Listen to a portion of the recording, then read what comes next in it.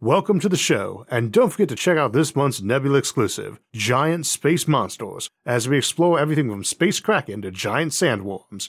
To get access and help support the show while hearing every episode early and ad-free, plus hours of bonus content, check out go.nebula.tv/IsaacArthur and use my code IsaacArthur. This episode is brought to you by NordVPN. A glorious and bright future awaits us if we can become a Kardashev civilization. But what barriers stand between us and that bright future?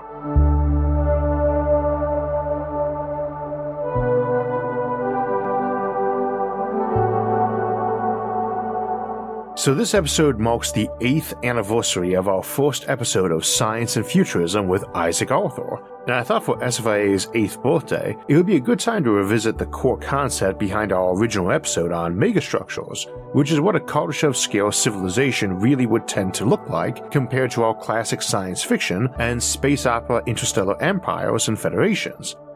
I think in many ways, that's best discussed by what the barriers are to reaching that level. But first let's review what the Kardashev scale is. Now there's 3 levels of Kardashev civilizations known as K1, K2, and K3, and each level on that scale has its own barriers to reaching it and challenges to overcome once you're there. But first, if you'd like to help the channel reach a new level, make sure to hit those like and subscribe buttons. The Kardashev scale's originator, astronomer Nikolai Kardashev, suggested as a classification for advanced civilizations based on how much power they'd consume, and the scale is on astronomical grades, planetary, solar, and galactic. It has come to also imply a civilization's technological level, but honestly it's not really good for measuring that. The basic notion is that your typical planet should be getting around 10 to the 17th watts of sunlight hitting it any moment, and the same radiated away as heat or reflected back into space unused. A civilization that comes to use all that energy directly is called a K1 civilization. We are of course not considered to be one.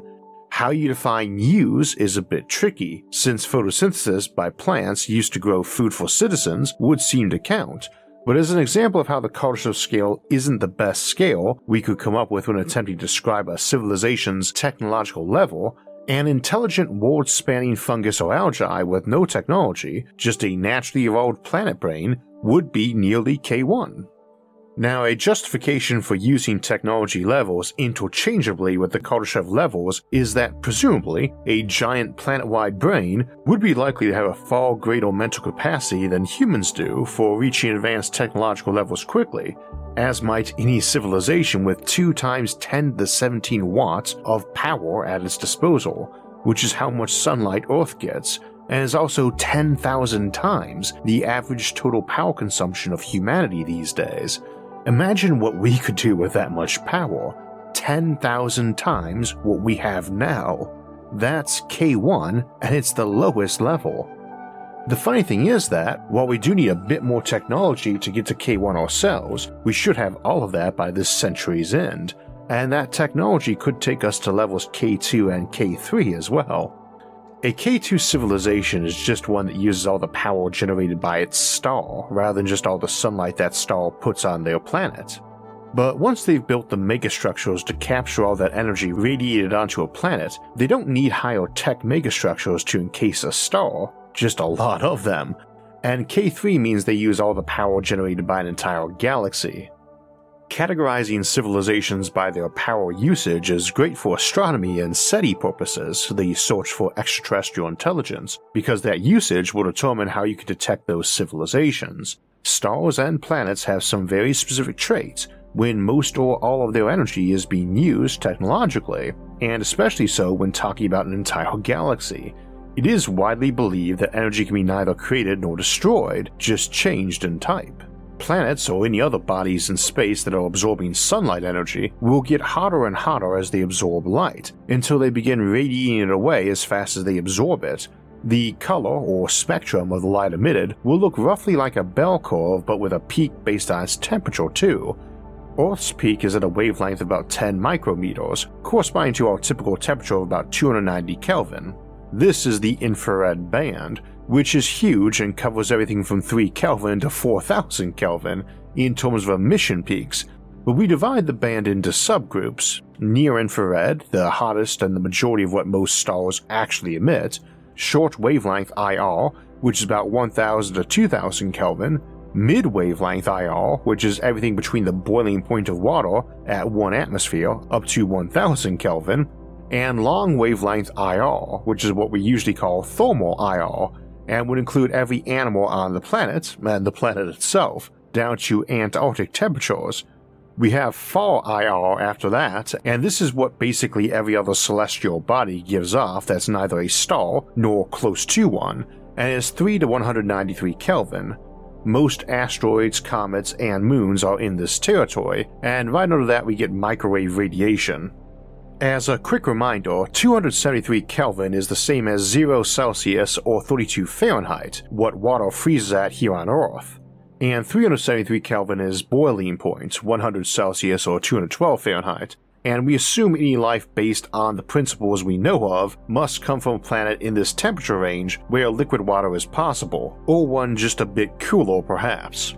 And again, Earth glows with infrared emissions at roughly 290 Kelvin, in the long wavelength infrared or LWIR or thermal infrared range. 290 Kelvin is 17 Celsius or 62 Fahrenheit, and that's the average temperature of Earth. Now our Sun is about 20 times hotter, so has a peak about a 20th the wavelength, half a micrometer. This actually corresponds to the color zone of blue-green, but the Sun is white in appearance if you look at it, which you absolutely should not do. And atmospheric scattering results in that yellowish look around it during midday.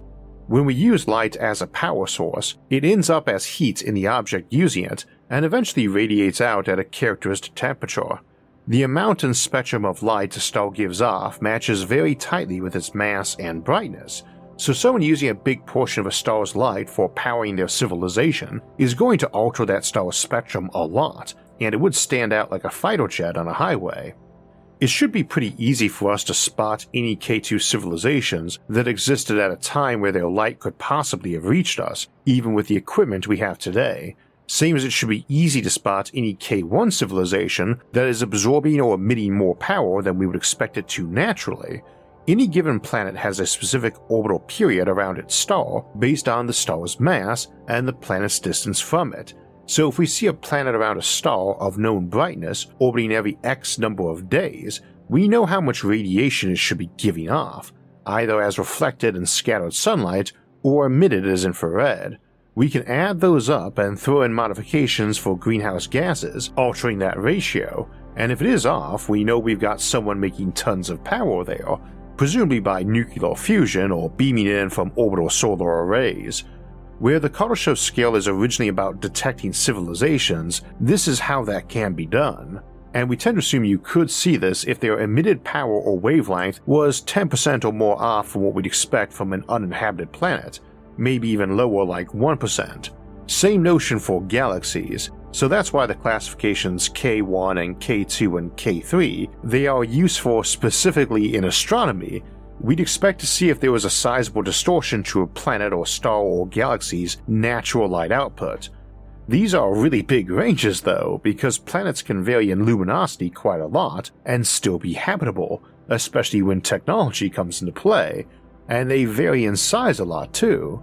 So our own planet's luminosity about 2 times 10 to the 17 watts, or our galaxy's luminosity about 5 times 10 to the 36 watts, can easily vary by an entire order of magnitude or two between 2 different planets or 2 different galaxies.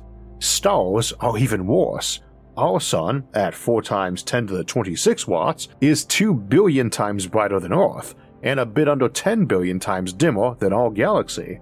But our Sun is also 10,000 times brighter than the dimmest red dwarf stars are, and there are hypergiants that are 1,000,000 times brighter than our Sun. That's 10 orders of magnitude, or a factor of 10 billion, between dimmest red dwarfs and mighty hypergiants. So it isn't that we could say a civilization is Kardashev 2 if it gives off 386 trillion watts like our own Sun does, or standardize it as Carl Sagan suggested, to 10 to the 16th watts being K1, 10 to the 26 being K2, and 10 to the 36 being K3, or doing that in megawatts to drop the 6s. It's just that from an astronomical perspective, if that specific object is varying enough from what we would expect, if that variation falls within the scope of what our instruments would detect as a clear anomaly, with continued observation, it might be enough to label it as artificial and alien. So basically, if we had good telescopes, we could spot a sub-K1 civilization on Pluto that was causing just 1% variation of its normal emissions, which would correspond to some subterranean city's 4 trillion watts of power generation that radiates away as heat, slightly raising Pluto's temperature. And that's about a fifth of humanity's current power generation too. But on the Sagan scale, if we were to do it calculator style with 4 times 10 to 12 watts reading as 4 E12 watts, and Earth reading as 2 E17 watts, we could presumably replace the E with a K and then subtract 6, again putting in megawatts, and divide by 10 for the power number. So a default K1 Earth is, on this Sagan scale version, 2 K1.1, and this hidden Pluto civilization would be 4 K0.6, and modern Earth civilization, ignoring all our agriculture and free lighting, would be a 2 K0.7. We'll usually just round on that first digit to say, in that case, K0.7. As usual, you do not need to memorize any of this. There's no pop quiz coming, and I'm not a big fan of using the Kardashev scale for any other SETI efforts, where it's really more about how much the objects are varying from what we expect than what their actual power output is. But again, we are kind of stuck with it in that other context, so we may as well be systematized about it. Folks discussing it in our channel forums usually are systematized too, but use different systems, so maybe that will streamline it for discussion. Thus, a full Dyson around our Sun would be a 4K2.0 civilization, whereas a quarter Dyson or one around the Sun a fourth as bright as our own would be a 1K2.0 civilization or just a K2 civ. Some rung world around our Sun might be a K1.8, and a Niven ring world could be viewed as a K1.5. Larger modern nations are in the K0.6 range, and the biggest might hit K0.7 in our lifetimes. The thing is, it's all about what you do, not just how much you've got. And it's so easy to get more once you're in space. Solar is ridiculously simple, especially solar thermal on an asteroid. It's then very easy to mine that asteroid out to make solar mirrors and panels that are tinfoil thick and have an area that is comparable to that of a planet. You can then wrap a star in those and you've got a Dyson swarm of power collectors, which can very easily power either giant beaming systems to move systems up to relativistic speeds, or even to make antimatter, even with a 10 million to 1 loss ratio for interstellar ships to use as fuel. Though we can probably do better than 10 million to 1, see our Antimatter Factories episode for more discussion of that. In this context, becoming a Kardashev civilization is really easy once you get to our point, and implies no advanced technology, just the stuff we expect to get this century or already have.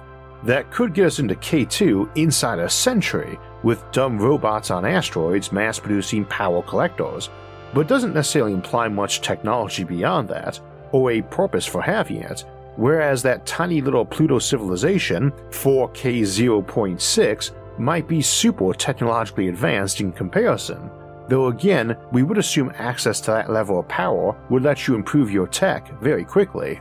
And with that in mind, let's shift to discussing what that power really means. In many ways, this is just as variable because efficiency can help you get a lot more done with a lot less. Now, efficiency isn't a magic wand either. An electric motor or gas engine isn't really going to get more efficient at doing work. Your irrigation pumps for water thus can't improve much, but various technologies can make you need less irrigation per acre, or get more food out of an acre or waste less between the field and table. Indeed, we often contemplate post-human societies running an entire civilization on less power than the typical modern household uses. See our Civilizations at the End of Time series for details. Let us imagine an entirely baseline human civilization though, regular modern humans, not cyborgs or AI, but up in space. One that just built an additional acre or half a hectare of land, be that as an ecology, space habitat or dome colony, and did that for every human born, and added on a megawatt of power generation, almost all of which is going to be used as artificial sunlight for forest, lawn, garden, farm, etc. Even just with modern technology, with that much power generation, you can make all the food, clothes, and goods someone needs and power them, right down to reversing the process to turn water and carbon dioxide back into gasoline if you want. We refer to this society as a megawatt society for the rest of the episode, and its Kardashev level population is 10 to the 10 for K1, 10 to the 20 for K2, and 10 to the 30 for K3, conveniently easy to work with. This is of course an intentionally round number, and show regulars know we've run calculations showing how even 2 kilowatts, or even less, might be enough for a person with hydroponics. We refer to this as a kilowatt society going forward, but critically there's no free sunlight here. Either you're using sunlight for power generation, including running artificial lighting, or you're bouncing or channeling around to use directly. In all probability you are doing both, but this is the difference between K1 and what we are now, and it's the difference between the amount of us and them. We are a planet of nearly 8 billion, and many in great need and with an endangered ecology which often forces trade-offs. They, at a megawatt each, would have 200 billion people living in better circumstances than your typical wealthy upper-middle-class modern human, and without ecological concerns. Their population could be at 100 trillion using the 2 kilowatt figure, but this is definitely a mini-layered Ecomonopolis megacity, whereas the megawatt figure is more like garden parks and ecologies.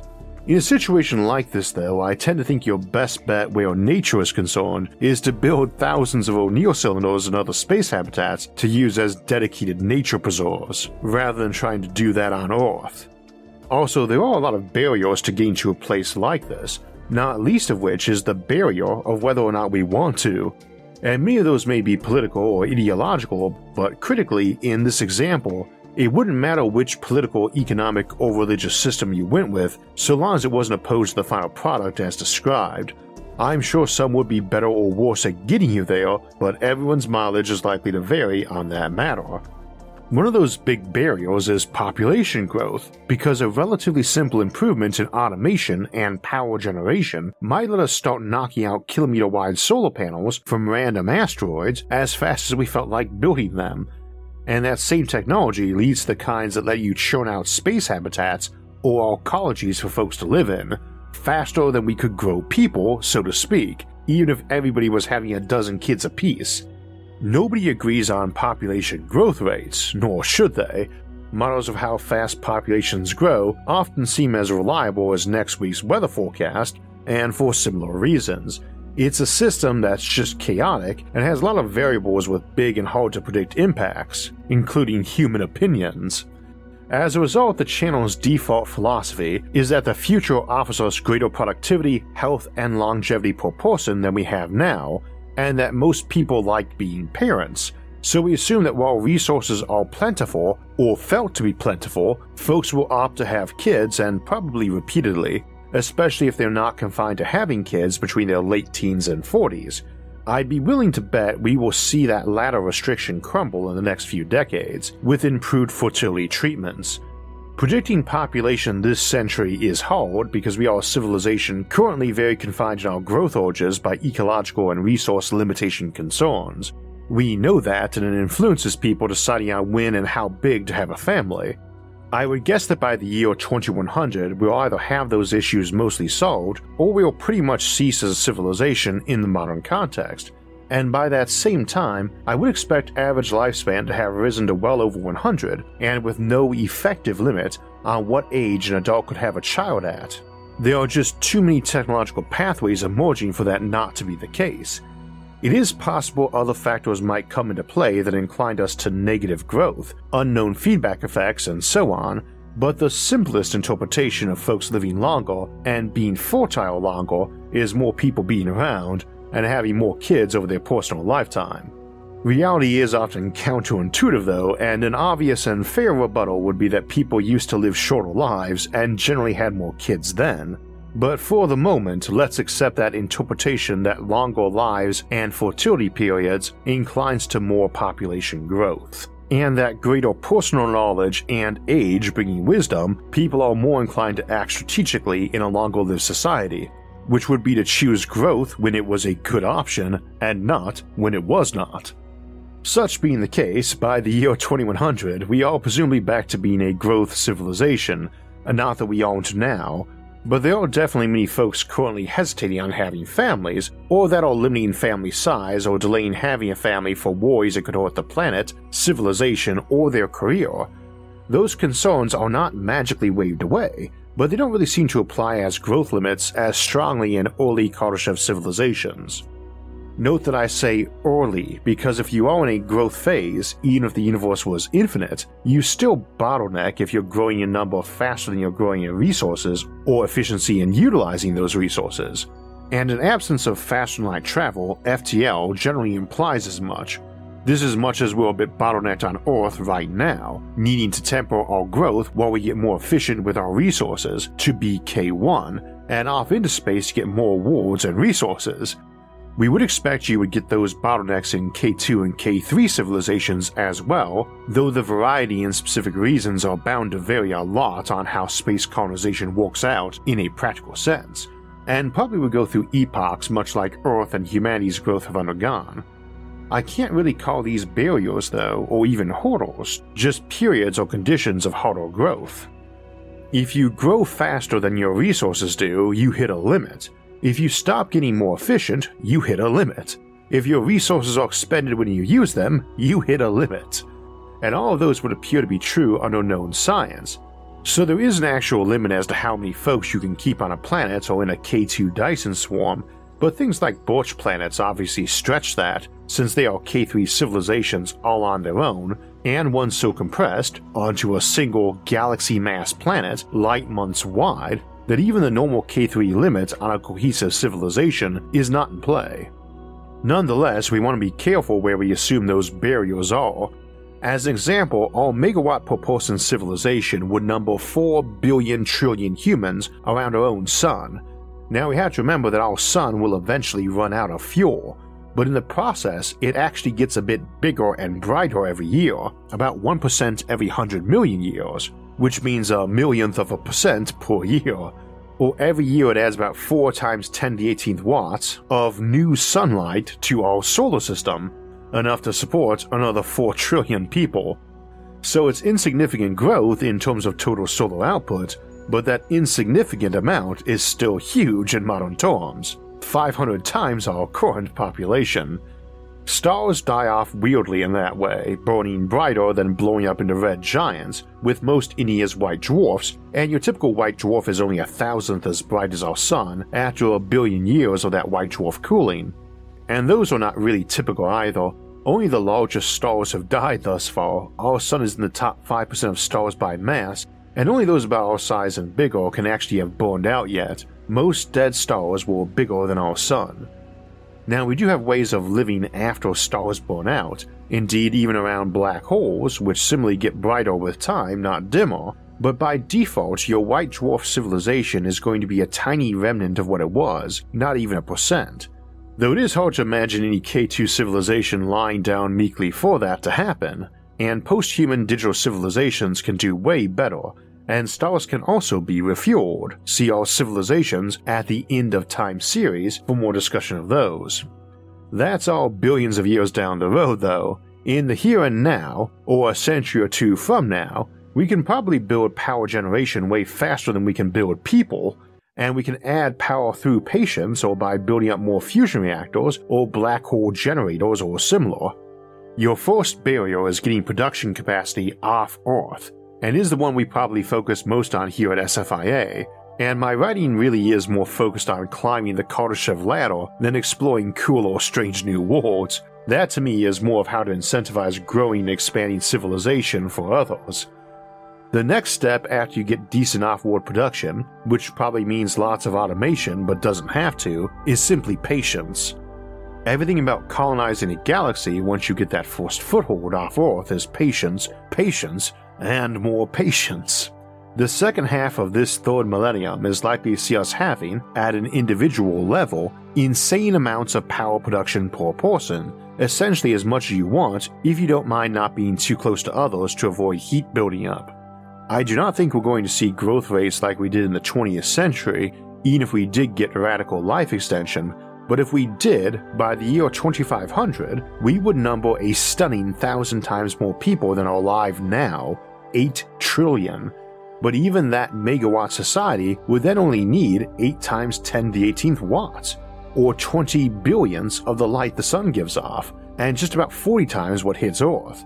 Even very crude clanking self-replicators that required a lot of human oversight should have had the time and ability to utterly englobe our sun in power collectors by then, and had they done so, those 8 trillion people would each have 50 trillion watts of power each, enough to run a mighty modern nation just for them. That's assuming very fast growth by humans and honestly rather slow walk by constructor swarms. Life extension continues to make progress. For my part, I think people are alive now who will live to see an end of aging, and indeed, I think if we even show tangible progress to pushing back the maximum lifespan and slowing aging, we will see a big uptick in folks opting to be frozen in their old age for eventual restoration. I think come the year 2500, a lot of folks watching this episode on the day that it airs are still going to be around, and assuming we haven't obliterated ourselves or been replaced by something that is not in any way human or fond of humans, then it's a civilization in a golden age of post-scarcity where there really shouldn't yet be any pressure to limit growth or usage of power. Later probably, but not for a millennia or so, and this is probably the phase where we're launching colony fleets off by the millions, each to claim their own star. This is another example of the K1, 2, 3 scale not really fitting. Odds are more countries and effective discrete civilizations will exist around at this point than nowadays, but some are already around other stars and many are living in orbit of Earth. There's nothing really to point at and say, that's a K1. Indeed, a fully populated planet swarm for Earth would be more like a K1.4, and might come into existence before our first interstellar colonies had even grown to count as a lightly populated planet, unlike in your typical space opera. And ironically, that lone planet swarm would have the troops, resources, and material to beat the snot out of the typical space opera galactic empire. A K1.4 civilization, one with 10 to the 20 watts of power, as a megawatt society, would number 100 trillion people, and presumably have no problem fielding 1 trillion soldiers and billions of battle cruisers. Keep that in mind when contemplating colonies in the solar system, or even neighboring star systems, breaking away and going independent or rebel. And keep in mind, that's still only about 1/millionth the scale of a Dyson swarm, and not even 1/trillionth of a smaller Birch planet. Incidentally, see the Megastructures Compendium if any of these structures aren't familiar to you. Your next barrier, though, comes to deciding how to get your raw materials for building all those megastructures. You're not there at 8 trillion folks or even 100 trillion, which is why I view this as a golden age period. Even if everyone wanted their own O'Neill cylinder, one per family perhaps, basically a county of garden and nature preserve all to yourself, well, that's a gigaton of habitat per person, and that means even 100 trillion people have only used up 10 to the 20 kilograms of mass, which is a few percent of the asteroid belt. Keep in mind that even this ludicrous standard of living for that enormous population that would require record growth rates to reach by the end of next millennia would have needed just 1% of Earth's own mass, acquired from various asteroids and moons and barely denting the stockpile of them, and not even 1/millionth of what we have in the system, as we'll see in a moment. This is the phase, though, where you've got trillions of O'Neill cylinders and other giant space habitats, where you need to start looking at moons and even planets for raw materials, and I think this would represent a crunch period. Folks probably live on those, and while they can be used more efficiently as space habitats, by a factor of many thousands or even 1,000,000-fold, this argument might not be super persuasive to those already there when folks would be whining in their eyes about not having a whole O'Neill cylinder to themselves and maybe having to squeeze 1,000,000 people into space habitats the size of a large modern country. They are probably likely to say that should be fine, or they can get their butts on a colony ship to one of the 500 billion empty star systems in the galaxy. And another camp is going to be talking about engaging in starlifting to pull resources from the sun and extend its lifespan, which is definitely something you want to do because it's got thousands of times more building material of metals than Earth and the other rocky planets and moons and asteroids combined have, and even extends the lifespan of the star. But it's not an easy task, and it is one that everyone in the solar system is going to want some hand in controlling and regulating, what with it involving ripping planets worth of superheated gas off our sun. That may be something that can be practically done at a far smaller scale, but that's going to be the emerging hurdle, probably for the 4th millennium. Do we disassemble planets or mine the sun or just mine other solar systems? If the latter, do we opt to set up planet harvesting on new worlds rather than colonization or star lifting up around virgin stars before settlers got there? It could be some combination of all of the above, but that's the next hurdle to becoming K2 for a megawatt society, and would hit a kilowatt society even faster, as those would tend to be more mass per person. I don't really want to use the term gigawatt society, as that gets terribly non-specific, but that would be the kind where everyone has a modest space hab to themselves, or hundreds of acres or hectares of land inside some ecology or space hab, or your own interplanetary spaceship. I tend to expect anything beyond this scale is so post-human that their anatomy consists of kilometers of computer chips, semi-immortal hoarders, or so post-scarcity they can afford to be embarrassed about their lavish waste and focused on growing their numbers rather than their watts per person. Other than patience, your remaining barriers really would tend to be existential ones, trying to decide what your civilization's purpose is and what your goal is, and if you're willing to be coercive about making that happen, and how much and in what ways. This could go a lot of ways, and we've looked at that more in our post-scarcity civilization series. As to technology needed for getting to these points, I normally say more helps, but that isn't necessarily true. Technology beyond a certain point might be destructive to civilizations, and we did examine the possibility of low-tech Kardashev civilizations a couple years back. In the end though, those are the big barriers you need to beat to become a Kardashev civilization. You'll always be fighting heat dissipation and entropy, and humanity's various internal divisions, but getting off Earth with our production capacity, getting decently automated with it, deciding what lifestyles we want to live in terms of resources and energy, getting those raw materials, and finally just finding a sense of purpose for civilizations themselves are the barriers to getting Kardashev civilization status, K1, K2, 3, or beyond. For my part, I think we'll get there, and that we will actually be some of us listening today, and I think the journey there will be an amazing time to be alive too. So we have a couple of announcements coming up, including what a K4 civilization would be. But first, we suggested today that the big barriers to moving forward are often going to be more conceptual than technology and science options, like a civilization not believing in free will anymore, or which can't trust the information they're getting as true, not propaganda, or lacking a feeling of privacy. And next week we'll look at concerns over options like that as a reason technological progress might be intentionally slowed or halted completely. In the meantime, though, it does often seem technology is making ambitious leaps forward in the arena of removing our privacy.